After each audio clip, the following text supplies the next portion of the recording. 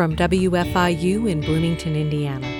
I'm Kate Young, and this is Earth Eats. One of which was sorghum Sudan grass, and if you don't mow that, it gets to be like 10 feet tall. And so we had pigs that were running through there that reminded us of the velociraptors from Jurassic Park. You know, you can't see the animal, you just see the top of the plant waving back and forth. So we were always on safari when we had to go out and do pig chores. This week on the show, we visit Nightfall Farm, a livestock farm in southern Indiana focused on sustainable agriculture. We talk about perennial pastures, rotational grazing, and what farmers can learn when they listen to their animals. We cover a lot of interesting ground in this conversation. I hope you'll stay with us.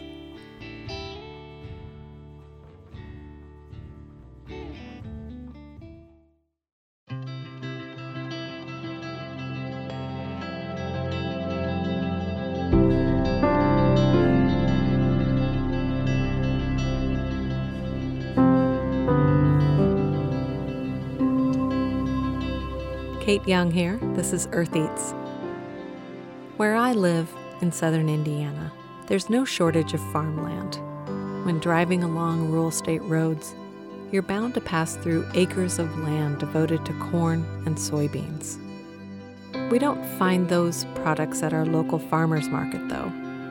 Corn and soybeans are grown at an industrial scale, and they're processed into other products, some of which feed animals, also raised at an industrial scale, and others find their way into processed foods that humans consume. And those acres of corn and soybeans are raised on land that is tilled year after year with the same crops planted, and chemical herbicides, pesticides, and fertilizers are applied to the fields for predictable results. This week, we're devoting the show to a conversation about another way of farming. I recently visited Nightfall Farm near Crothersville, Indiana, to talk with Liz and Nate Brownlee about their farming practices. We started with a tour of their farm.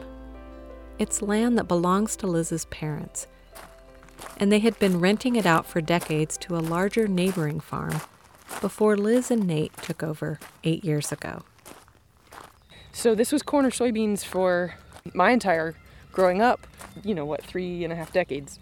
We've been converting this to pasture over the last 3 years now. We did a year of cover crops where we planted things that would just build up the health of the soil and bring in pollinators.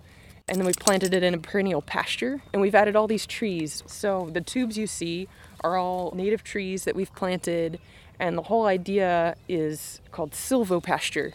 You're adding trees into pasture. Silvo's Latin for tree. And the benefits are many. Shade for our livestock. We're sequestering carbon, obviously, by growing trees. And many of these trees are fruit and nut trees. So a lot of what you're seeing out here is actually persimmons. And so once they're big enough, we'll graft on cultivars of persimmons and hopefully be adding a new crop to our farm's business. That's like best case scenario. We get a new viable enterprise and crop and moneymaker. Worst case, we've got shade for our animals and some fruit for them to eat. And probably reality will be somewhere in between. We are not in a very fertile place. The soils here are heavy to clay, and so in the spring it's wet as can be, and in the summer it bakes dry, and it's not easy to grow food. This place does a really good job of being a forest. Eking out an organic vegetable operation or a pasture-based livestock operation, it would be easier if we had better soil. There's no doubt about that. So that's part of what it means to bring this place to life, because what little fertility was naturally here has been pulled out by years of conventional farming. And so that's why we're doing the diversity of cover crops and then planting in a perennial pasture and then grazing the livestock is to bring these soils back to life. The things you're seeing closest along the road here, these are all shrub willows. Willows are really great at rooting from just a little stick. So we put 1,800 little sticks into the ground here, and we've got 6 rows of them. Yeah, spread throughout the field. And the potential benefits, one is just that we're expanding our sheep flock, and sheep naturally get a lot of parasites. And so if you can keep them grazing up higher, the parasites don't crawl as high. They're closer to the ground level. So keeping their heads up off the ground, eating things like willows as opposed to eating grass down to nothing, will mean healthier sheep. Oh, wow. But we're also hoping some of the varieties that we got to plant are like floral varieties and some are for basket weaving. So we're hoping to find markets for those things over time. Hi, girls. We approached a long high tunnel where some of their laying hens spend the night. In the past, it had been the barn, and it's an old barn, it's in the woods, there wasn't a lot of light, and chickens need 14 hours of daylight to lay. This is so nice because they get every bit of sunlight and the warmth. Like, if it's 20 degrees out and it's sunny, this thing's 50 inside, and so they get a nice temperature boost. And, chickens are tropical birds. They would rather be a little warmer than colder.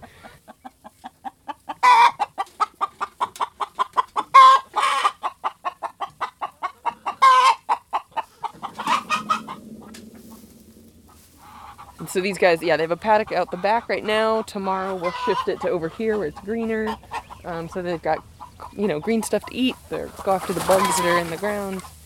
So just having this kind of fencing makes it really easy to just adjust where they can Exactly. forage. Yeah, this fencing, some people call it a net. So to kind of visualize it, it's 3 feet tall, and the net has openings that are, maybe 4 by 6 at the top and smaller at the bottom. So the chickens can't get out. It's like a physical barrier to them, but it's electrified. So for a raccoon or something that's coming around to check it out, they get shocked if they try to go through. But we can move it. Each post just has a prong at the bottom, maybe 6 inches of metal that goes into the ground. And so we move those. It takes maybe a half hour, 45 minutes to build a new paddock, and we can move them really frequently. And that's really the basis of all things rotational grazing, is we can move their fences frequently and quickly. It is labor intensive, but it's as sort of movable as possible.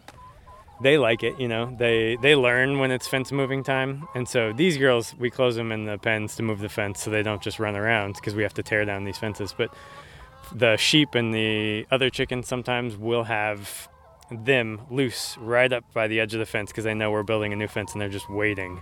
And as soon as we can open it, they know that means that it's buffet time, and they explore very quickly. They find the perimeters of their fence, and they find all the good spots. So the sheep will find one sweet spot and all the sheep will go there. Whereas the chickens, they spread out a little bit more, and they like to stay a little closer to the shelters to feel safe. But they know as well as we do that it's a good way to do it. Animals are moving to a fresh spot every single day, so they always have fresh forage. They've got a clean place to be. It's not all manure-y or muddy, and so they're moving within the paddock. Some of the chickens are kept in smaller, lightweight structures on bicycle wheels, a design called a chicksaw. Liz and Nate built them from plans that are available online from a farmer named Justin Rhodes. With this method, they fence off a large area called a paddock, and they move the chicksaw forward a bit each day until the whole paddock has been grazed. Then they move the fencing forward and start over with a new paddock. With the chickens, they don't stray too far from the shelters, and by moving those, that's how we utilize this entire area. And so some of it's based on the behavior of the animal, just what they do. And they're always teaching us what they want to do. So part of our job is observing. So if we see them acting differently than we ever have before, that means we got to learn something. Maybe they're sick and we need to learn why, or maybe we haven't noticed a hawk that's in the air, but they've seen it, and so it's kind of thrown them off. Peacocks. The neighbor has peacocks. They used to have chickens, and so I think the peacock was lonely. So he started coming out to hang out with our birds, and we saw our egg numbers drop precipitously. We didn't know why, but all of a sudden we weren't getting as many eggs as we were expecting.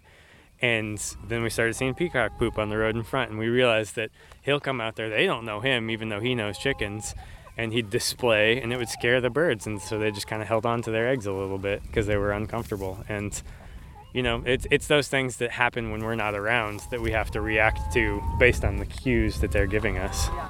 I asked about the pasture, in particular the small grass seedlings I could see sprouting up in rows. We had a contract with the USDA to convert this from annual crop ground into perennial pasture. They support anything that benefits health of the soil or clean water, and they helped us figure out what we should plant here based on our soils and what animals we wanted to graze. So the first year we planted, it was a total fail. It was a super dry fall. But the second year, it's taken better. So what we plant with is a drill from the county, and it's a no-till drill. And so it basically has these different lines that it plants in. It makes a little furrow, a little strip, and then it drops the seed in, and then it has these two wheels that pushes the soil back together. It was a 5-species mix, so we've got some grasses and some legumes, so you can see some of the red clover we planted. Yeah. The other stuff that's out here growing, it's all just weeds, and that's okay. With chickens, like their main thing that they're getting from the pasture in terms of nutrients is bugs, and bugs are going to be anywhere where the soil's healthy enough for them to be. So if it's a little bit weedy, that's okay. And are these chickens meat or? These are laying hens. Yeah, so these guys are 17 weeks old, and they're just starting to lay their eggs. It's 140 hens here, and so we should expect 70 to 80% production once they're up and running. So, what is that? That's over 100 eggs a day from this flock. With the pandemic, egg demand just rose pretty dramatically, and so we expanded the flock last year to get to 100 because of the pandemic, and now we're at 140, which is still really small, no doubt about it. And they're not exclusively eating pasture, they also Correct. are fed. Yes, yeah, so the only animals that are 100% grass-fed are the sheep. Wow. They're ruminants. They have 4-parted stomach. They can turn grass into everything they need. But the chickens and the pigs and the turkeys, they all have digestive systems a lot more like ours. Okay. So they can't just eat grass. They're getting maybe tops 20% from the pasture. Yeah, like their nutrient intake. But they're getting other things from it. They're getting diversity of diet. They're getting clean, healthy space to live, sunshine, room to run around and be, root around and be pigs or hop around and be lambs. You'll see that in a minute. It was time to visit the sheep. I saw a few dozen white puffs with legs dotting a picturesque green field surrounded by trees close to their house. So you are looking at 17 ewes, the mamas, and 30 lambs. And the lambs are all, they're 4 to 10 weeks old? I think they're so chill. Yeah. They're just laying around.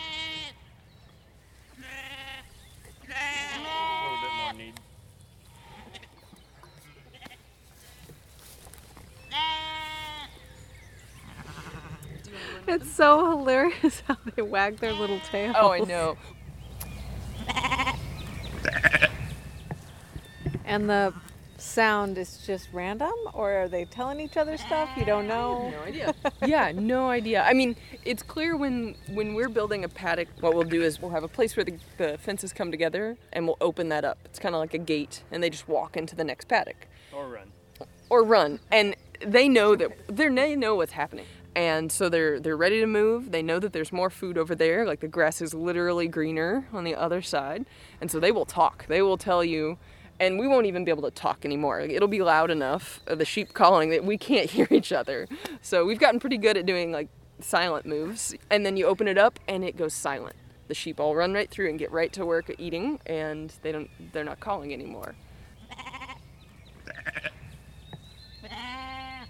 I'm trying to think how best to describe this. The sheep paddocks are roughly rectangles, and so there was a rectangle that went, do you see the mowed patch there? It went from here to there, and in the distance you see longer grass. And that's how big it is when they come into a paddock. It's 8 to 10 inches tall at least, and then they leave behind this. It's more like 3 to 4 to 6 inches tops, and then we move them to the next space. So the amount of time in a given paddock is based on how much they're eating and how many animals are in the fence. So this year with a much expanded flock, we're going to have to move a lot faster and build bigger fences. But they were here for basically 24 hours. Then they went to the next paddock over, and then last night we shifted them to this new fence that you see. Wow, really? So it's a day? And that can change. Like once we're on the more official pasture, this is just a stopgap. The bigger pasture, the grasses are going to be more like 16 inches going into the paddock, and so they're going to have more forage. There's just more to eat. So each paddock will last a little longer. Because we're going off of observation, there's no like clear-cut set point, are we moving the sheep? It's not a mandatory, they move every day. So that's constantly assessing and discussing. Yeah, so if we're both doing chores in the evening, we're walking around saying, well, do you think it's time to move them? No, they look good. Or, oh yeah, we definitely need to move them. And, decision fatigue is something that I think, because there's 2 of us here, Oh it's a real thing. It's a real thing. But, I think that's part of the beauty of rotational grazing is we have a reason to be with the animals every 12 hours, checking in on them, seeing how they're doing, observing them and their paddock. And that's fun. 1, like we enjoy the animals. And 2, we think it helps us do a better job. You're really in touch. There's no just set it and forget it. There is no set it and forget it. If you figure that out, you let me know, but... Before we sat down in the shade for our interview, we passed by a barn with turkey chicks who weren't quite old enough for pasture. Liz and Nate don't raise turkeys year-round, but they were trying out a small flock this spring, and they always raise some in the fall for Thanksgiving.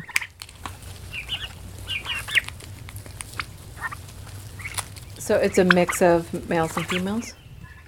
Usually in the fall, yes, but these are all toms. When we're looking for parting up a turkey, for ground turkey or legs or wings, the boys usually get bigger, and it's more cost-effective. But for the fall, with Thanksgiving, we end up with a lot of customers that want a nice small bird because it's just them, an immediate family or a small gathering. And then we have a whole different set of customers that want a great big bird because they're having a huge get-together, which works well. So the hens are smaller naturally, the toms are bigger naturally.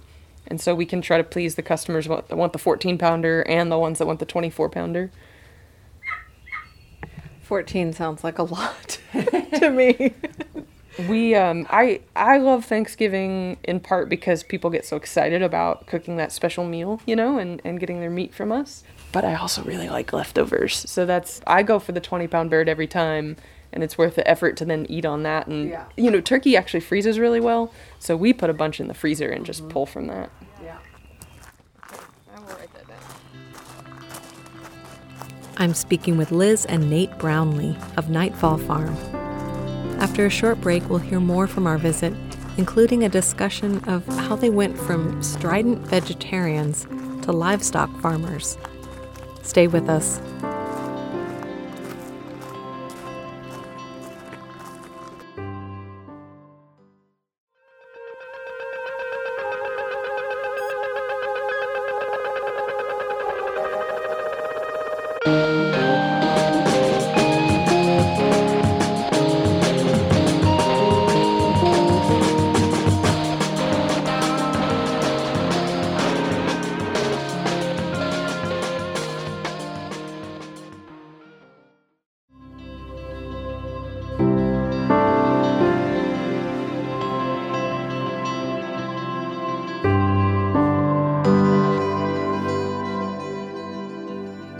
Kate Young here. This is Earth Eats.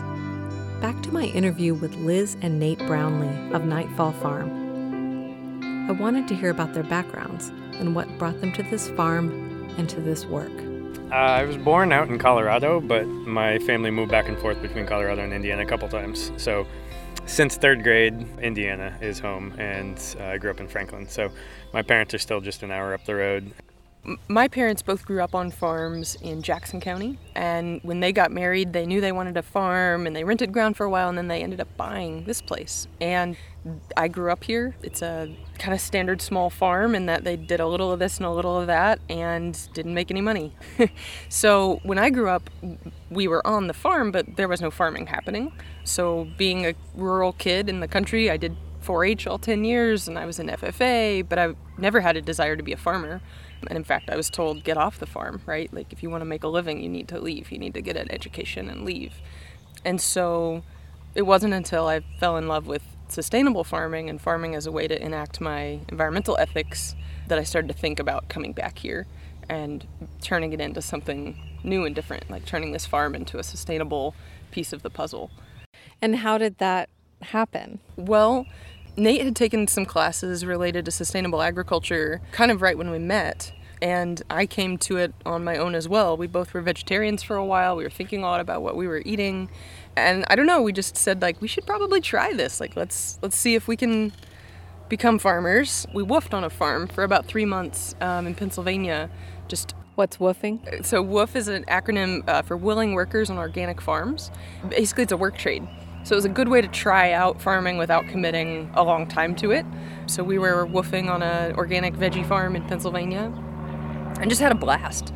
And we said, like, great, let's do this. We ended up finding work up in Maine on a demonstration farm there, and we had the pleasure of finding really good farmers who took us under their wings and showed us how rotational grazing works and how you can raise animals in an ethical way that builds up the health of the land and sell good meat and good eggs and build up a community all at the same time. And so we started to say, if we want to do this, like, home is the logical place to go. I'm just curious about the vegetarian part. So you were vegetarians, but then you started learning more about sustainable meat. So we were vegetarians for 4 years, and it was very important to us. And it was mostly because of the way we perceived animals being cared for in the industrial meat system. And when you're younger, you kind of don't necessarily do nuance or gray area well. You're just like, boom, this is exactly how I believe and how I will act. And I'm glad we did that, because it led us to our exploration of small farms. And as we got to really see more farms, explore the depth of what a farm could be, we realized that the best way to have a farm was to have animals. You know, animals are a very great source of nutrients. They are a great source of disturbance for the soil to help cycle things. They're, for us, a great reward. We really enjoy working with them. And if we take animals out of the equation, fertility has to come from somewhere. So it's going to be synthetic most of the time, or it's going to be an animal product that the farmer's buying in. And so we really started thinking deeper about what it meant to have animals as a part of our food system. And we were just, on a daily basis, having in our faces farmers that were treating their animals well, and understanding that we don't like killing animals. You know, that's always a hard day for us when we take animals to the butcher. Still is 8 years in, and it will be until we're done. But that hard day, if it's mixed with a good life, felt a little more comfortable than it did, you know, when we were first starting out. And so we actually, the first meat we ate after deciding not to be vegetarians was meatloaf at a grazing conference. And probably not the first thing you would think of as being like your entry back into meat, but we'd been working on this farm in Maine as educators primarily. It was a demonstration farm, but they also had a farmer who raised beef cattle for them, and he just sort of took a shine to us, which was really kind, and we took a shine to him for sure. Pete was great, and he started showing us how rotational grazing works, and we were very curious, and we ended up being able to go to this grazing conference, and we said, like, well, we better put our money where our mouth is. Like, if lunch is meatloaf and mashed potatoes, we can't just eat the mashed potatoes. And you know, we still eat less meat than I think most Americans do on principle. We don't need nearly as much meat as we eat in this country. And if you're eating really high quality meat, like we have the privilege of doing, definitely don't need as much. Like, a little goes a long way because it's packed with nutrients and brings you lots of health benefits, and it tastes good. And so, like, last night for dinner, we had a vegetarian pot pie. And that's just like part of our diet still, lots of vegetarian meals, and then our own meat and meat from our fellow farmers. Yeah. We talked about some of the upsides and downsides of raising animals. With vegetables, you know, you can raise 5 crops on the same piece of ground in a season. People are a little more comfortable spending $5 on a bag of lettuce than they are $18 on a chicken. And so it's, in some ways, a harder sell. And it's diversified in some ways, but not in others. You know, all we have is meat, and so, well, and eggs, but we're only going to catch the people that come to market prepared to take home some frozen food. Mm-hmm. And I guess really the genesis of how we became meat farmers is twofold. One, we like to joke that cows are more charismatic than carrots. You know, the way we like spending our time, we enjoy that interaction. We like seeing the animal's eyes looking at us and getting that moving reminder that we're doing something. And you know, they don't say thank you, but they definitely tear into their food that we bring them, or, you know, enjoy the new pasture. And then the other reason is just that we wanted to do one thing really well. The farms we worked on in Maine and Vermont, they were all trying to simultaneously have a diversified livestock operation and a 10-acre organic veggie operation, and do deliveries all the way down to Boston, but also to their next door farmers market. And they were just trying to do everything, you know, and meat processing and they have bigger businesses. And they have bigger businesses and crews of 25. And we felt like if we tried to do all the things, we'd do all of them with mediocre quality. And so we wanted to do a focused set of things. We wanted to just raise our animals and do that really well. Mm-hmm. And so that focus on caring for the animals well and using them as a way to rebuild the land and try to bring some life to rural Indiana, that's been our focus. And here we are in year 8. This was not the most logical place to be because we're not right beside a booming marketplace. We're not near an urban center with a lot of customers. The land is flat, it is poorly drained, it's heavy clay soils, it doesn't lend itself to fertile farming. But I really do believe that rural places can be alive again, that we don't have to be this forgotten place in the middle of the country, and we don't have to lean into a certain sort of politics because of that. I think they can be places where people have a lot of different philosophies and ideas and businesses, and that we can bring some energy here. And now I'm just preaching, but I really believe in rural places, and so I want to enact that with our business. What has been the process of transforming the farm from what it was? The transition has been a little bit of a time. So we started with one particular field that's right across from the house, and so we could walk to it, and it was 13 acres. It was something we could bite off. And that first year we had 4 pigs, 300 chickens, and 45 turkeys, and that was it. And everything since then has just been a response. Mm-hmm. So we've been responding to markets, so raising more animals. We've been responding to lessons we learned from the pasture, so knowing that we need to have more grounds or that we need to have better drained grounds. And so we have taken those observations and those lessons and gradually changed the farm to be what it wants to be as well as what we want it to be. Mm-hmm.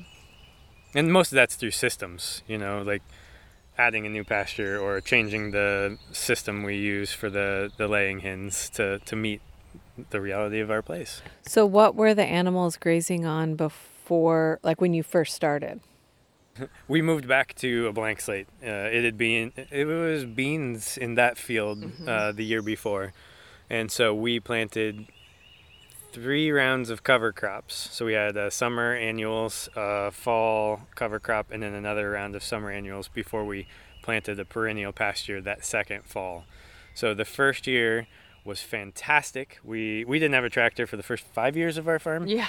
And so we planted in a mix of 5 or 6 different summer annuals, one of which was sorghum Sudan grass. And if you don't mow that, it gets to be 10 feet tall. And so we had pigs that were running through there that reminded us of the velociraptors from Jurassic Park. You can't see the animal, you just see the top of the plant waving back and forth. So we were always on safari when we had to go out and do pig chores. But the sorghum Sudan puts in a really thick, cigar-style stalk that the pigs would break off and chew on, get the sugar out of. So it looked like they were old mobsters smoking on stogies. But there was small stuff in there as well, and for the chickens to lay over, and they loved it.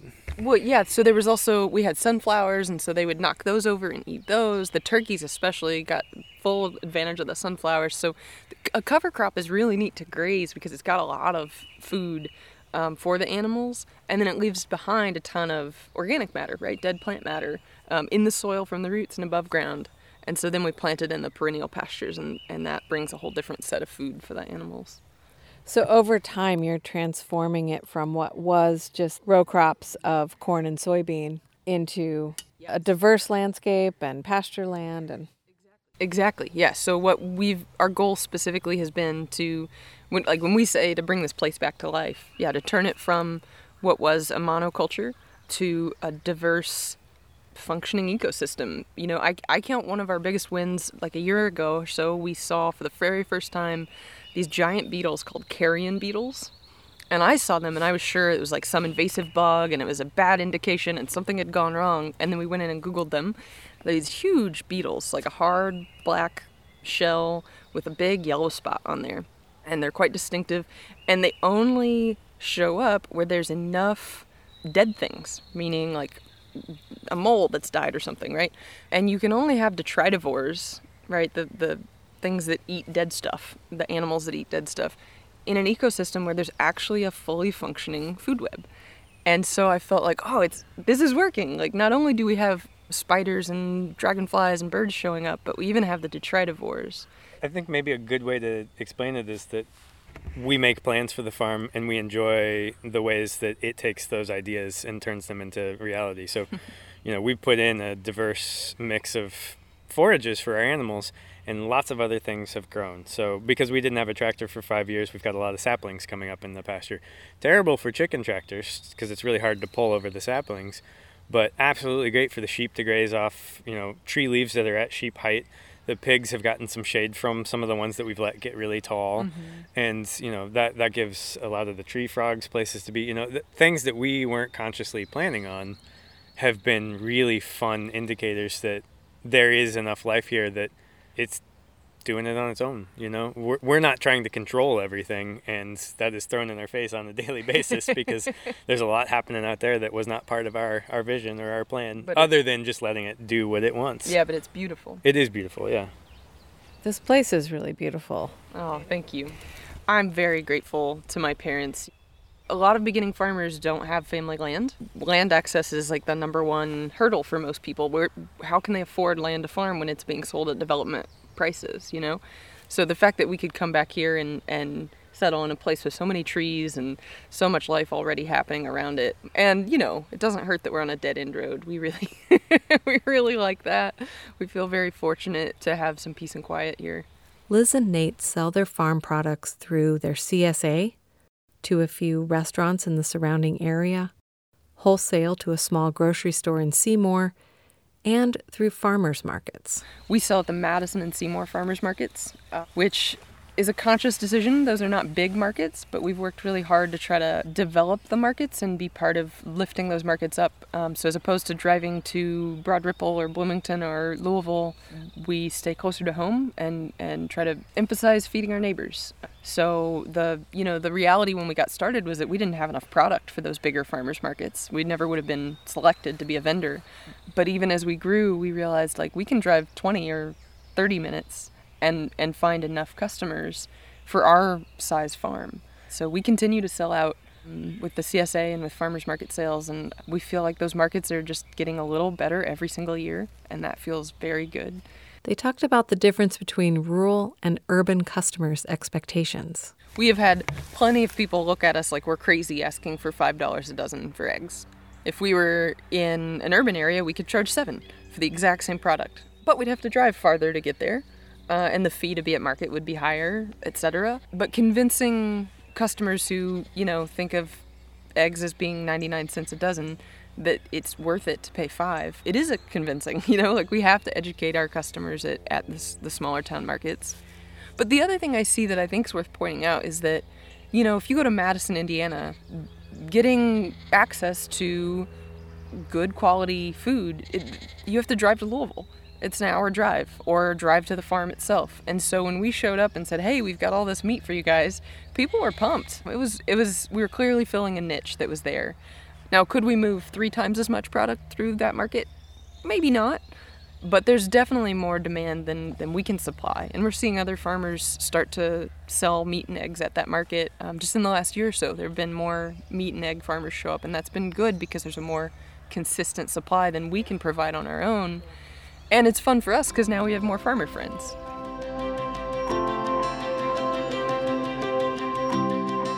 If you're just joining us, I'm speaking with Liz and Nate Brownlee of Nightfall Farm near Crothersville, Indiana. More from our conversation after a short break.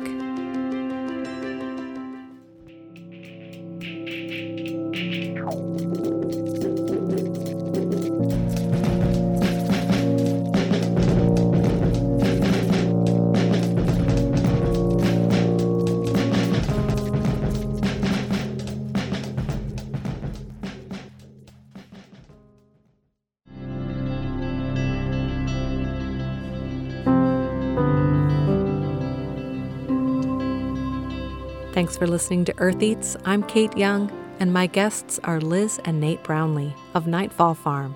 Could you talk a little bit about how the way that you raise meat is different from the way the majority of meat is raised? Sure. So over 90% of the meat consumed in this country is coming from CAFOs. That's a confined animal feed operation. Those animals are inside of barns with slatted floors where their poop falls down and into a big pit below them. They never see sunlight. The conditions can be as good as possible in a CAFO, and it's still a CAFO. Those animals don't get to be themselves. They're not eating a diverse diet. We have neighbors who have CAFOs, and they are good guys. But the system, the sort of the food system in this country has encouraged CAFOs and industrial scale production in a way that it turns into, I think, a real problem, right? Environmentally, it's a problem in terms of pollution, but it's also a problem in terms of just like flavor and nutrition. So I'm a bad judge of this because I haven't had meat from a grocery store in over a decade, but people regularly tell us, oh, I didn't know a chicken could taste like that. I didn't know pork chops could have that much flavor. And it's because when you raise animals in confinement, they don't have a diverse diet, they're not as active, and so the meat just doesn't taste as good. So we try to talk mostly, though, about what's special about what we're doing as opposed to like disparaging of the alternative, but it is important for people to understand what they're getting at the grocery store most of the time. And it's kind of a nasty thing to talk about, and so we all kind of avoid it, I think. So what we're trying to do here is an alternative to that. So we're raising the animals outside where they have fresh air and sunshine and plenty of room to be sheep and be pigs and be chickens, forage and wallow and lounge around in the sun and graze. And the diversity of diet that they get and the healthy, clean lifestyle that they get turns into a really healthy animal and high quality meat. And so then there's a big piece of the puzzle there that has to do with our customers, the product that they're getting, and also the fact that they're choosing to prioritize buying good meat. Because we know our product's expensive. There's no way to do this inexpensively. It's labor intensive, high quality feed costs more, a good butcher costs more, etc. We are definitely not getting rich doing this, but for the customers who can and who can choose to prioritize this sort of meat, I think they see that it makes their lives richer and healthier. But that means the person has to be paying attention and have time to pay attention. You know, you make a good point. It's not just the money. It's the extra effort to go find the farmer. To find the farmer and to choose to spend their money that way. You know, I really take a lot of pride in the fact that we have CSA members who really span the sort of economic gamut. They're not all professors and lawyers and doctors. We have a lot of members who are teachers and factory workers and nurses and farmers, and that really means a lot to me because these are not people of great means. It's just that they're choosing to spend their money on good food. Now there's a whole separate issue, right, of people who cannot afford to make that decision, and we as a country have to figure that out. But more people could afford good local food than who are buying it if they prioritized it.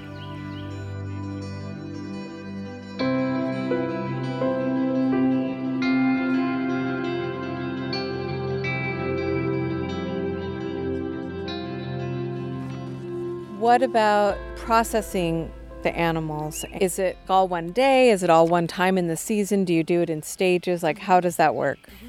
So since we have all different types of animals, it is spread out and, joined together in different ways. Chickens, throughout the growing season, we're butchering every 3 weeks. And that process for us is a 3 a.m. wake-up call. And then we put all the chickens into the coops that we transport them with and drive 2.5 hours to the closest butcher and wait all day for them to butcher the chickens and then drive them home and put them in the freezer. We sell enough chickens, we raise enough chickens that we can't process here on farm. We worked at a state-inspected processing facility, so we know how to do it and we're good and safe, and we would love to put those nutrients to use here on the farm, the blood and the feathers and the offal, but it keeps doors open to go through a state-inspected processor. They do a great job. They're a fair price that they charge, and we've had a great relationship with them. It's about 2.5 hours, so that's why we have to get up at 3, because they need to be there between 7 and 7:30, so that means on the road by 5. So that gives us time to eat a quick breakfast and then load all the chickens up and get on the road. We do that fairly often, and it's choreographed and just routine. All the other animals, it's a little bit harder because A, they're bigger, so loading into the livestock trailer takes a little more planning and staging and setup of equipment. And those days we don't look forward to because we miss them, and we feel bad about being friends, for their life, and then just saying, all right, hop on the trailer, it's time to go. The best way I can explain the processing is we try to follow the mantra of good life, good death, good butcher, good chef. We're only responsible for a small portion of that, as it turns out. Like, how meat gets to somebody's table involves all 4 pieces of that puzzle. But we take really seriously the good life, and we do our very best that the good death is under our control as much as we can too. So by partnering with good processors that have humane practices by making the loading process as low stress as possible for the animals, ideally by finding butchers that are as close to home as possible so the travel time is shorter for the animals. But that's tough. There aren't enough small-scale processors in Indiana or anywhere in the country, in fact. We do have a nearby lamb and goat processor, which is awesome. So we take our sheep only about a half hour away.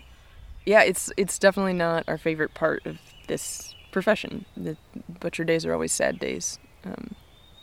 You did ask about the timing. So the sheep and the pigs are really all towards the fall. We try to have them out on pasture for the full grazing season and then butcher at the end of the grazing season.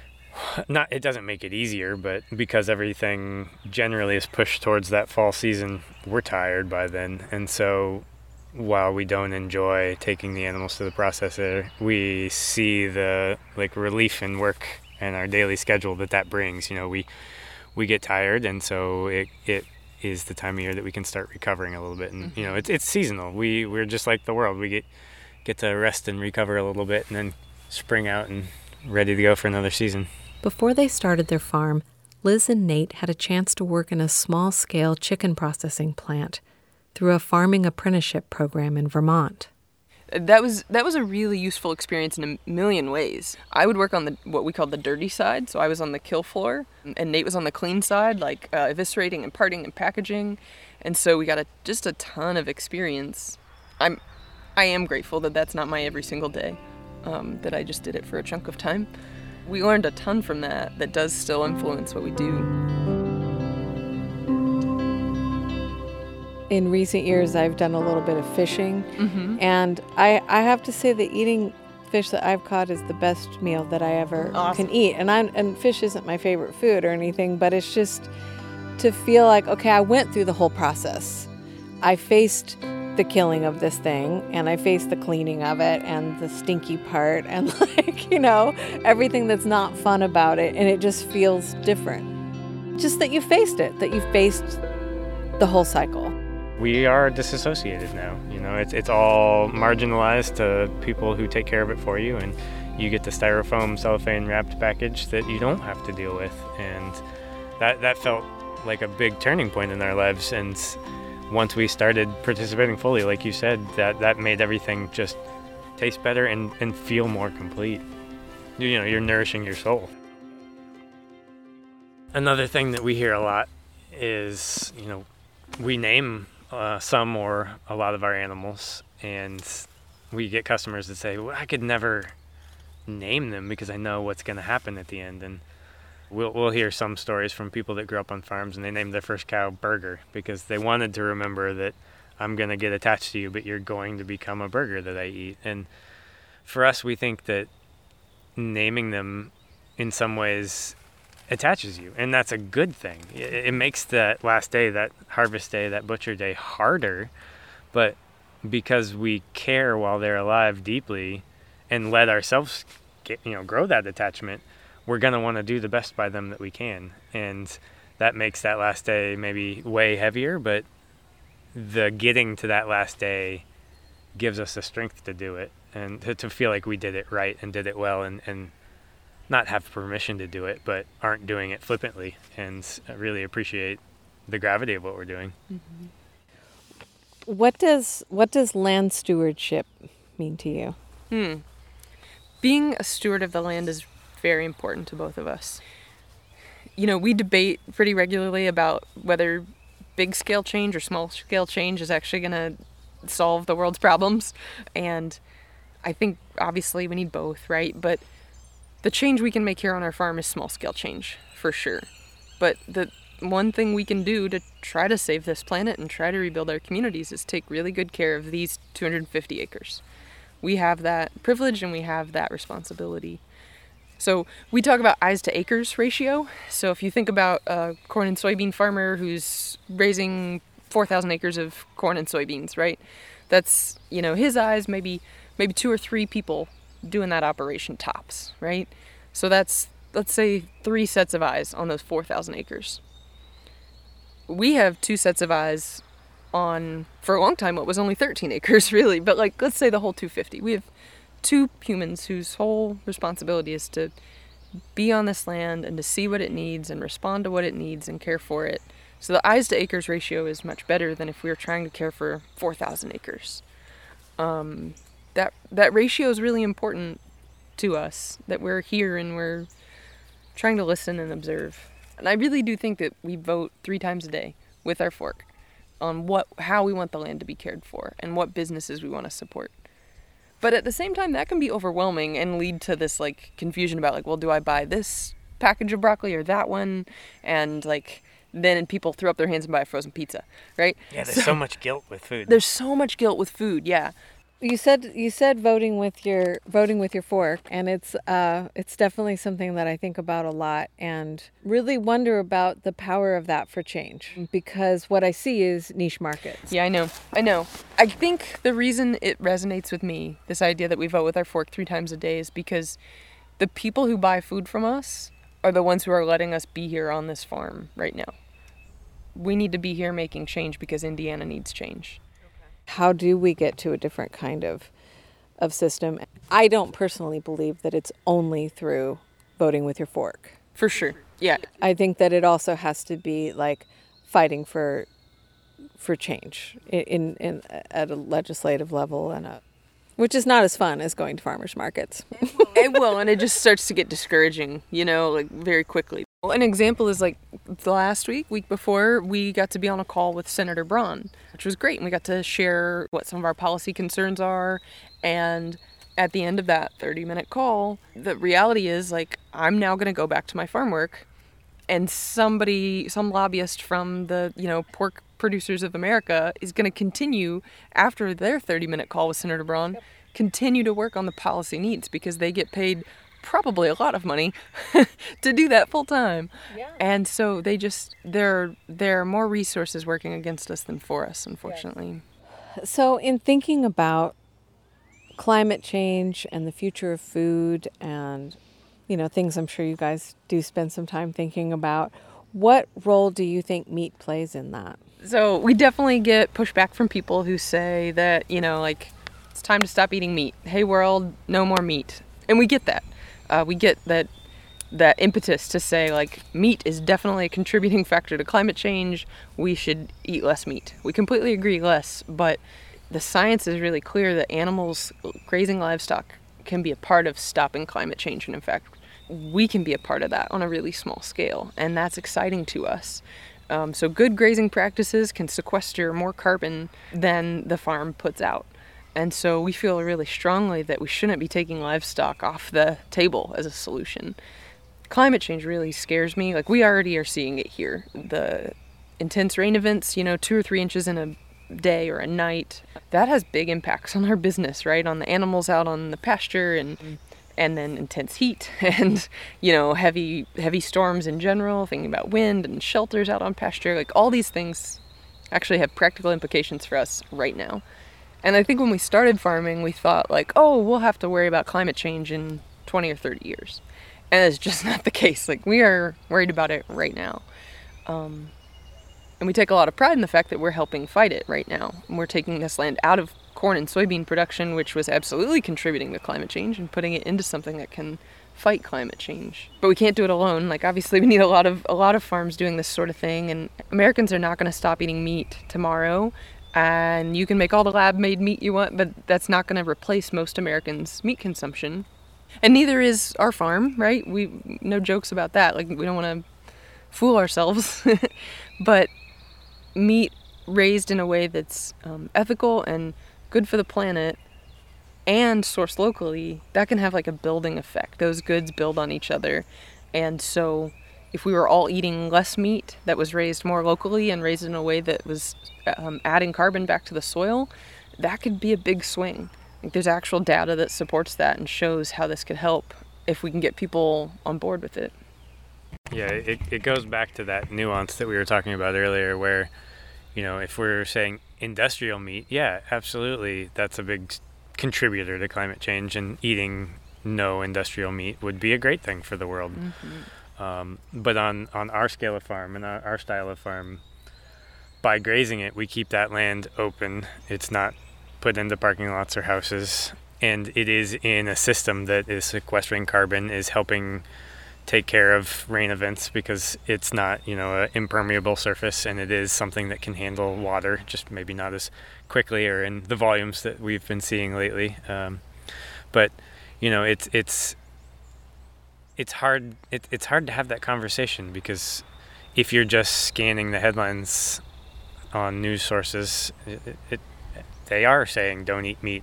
Meat's bad for the planet. You got cow burps and sheep farts, and it's something that farmers talk about. We understand that animals contribute, but they can also help. And if you are conscious of the way you're caring for your animals, you're probably also caring for the planet at the same time.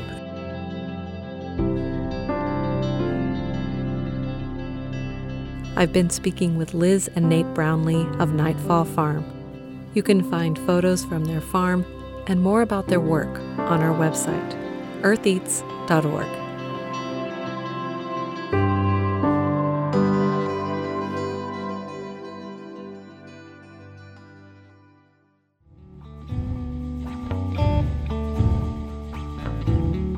That's all we have time for this week. Thanks for listening. We'll see you next time. The Earth Eats team includes Eobon Binder, Mark Chilla, Toby Foster, Abraham Hill, Peyton Knoblech, Josephine McRobbie, Harvest Public Media, and me, Renee Reed. Special thanks this week to Liz Brownlee and Nate Brownlee. Our theme music is composed by Aaron Toby and performed by Aaron and Matt Toby. Additional music on the show comes to us from the artists at Universal Productions Music. Earth Eats is produced and edited by Kate Young, and our executive producer is John Bailey.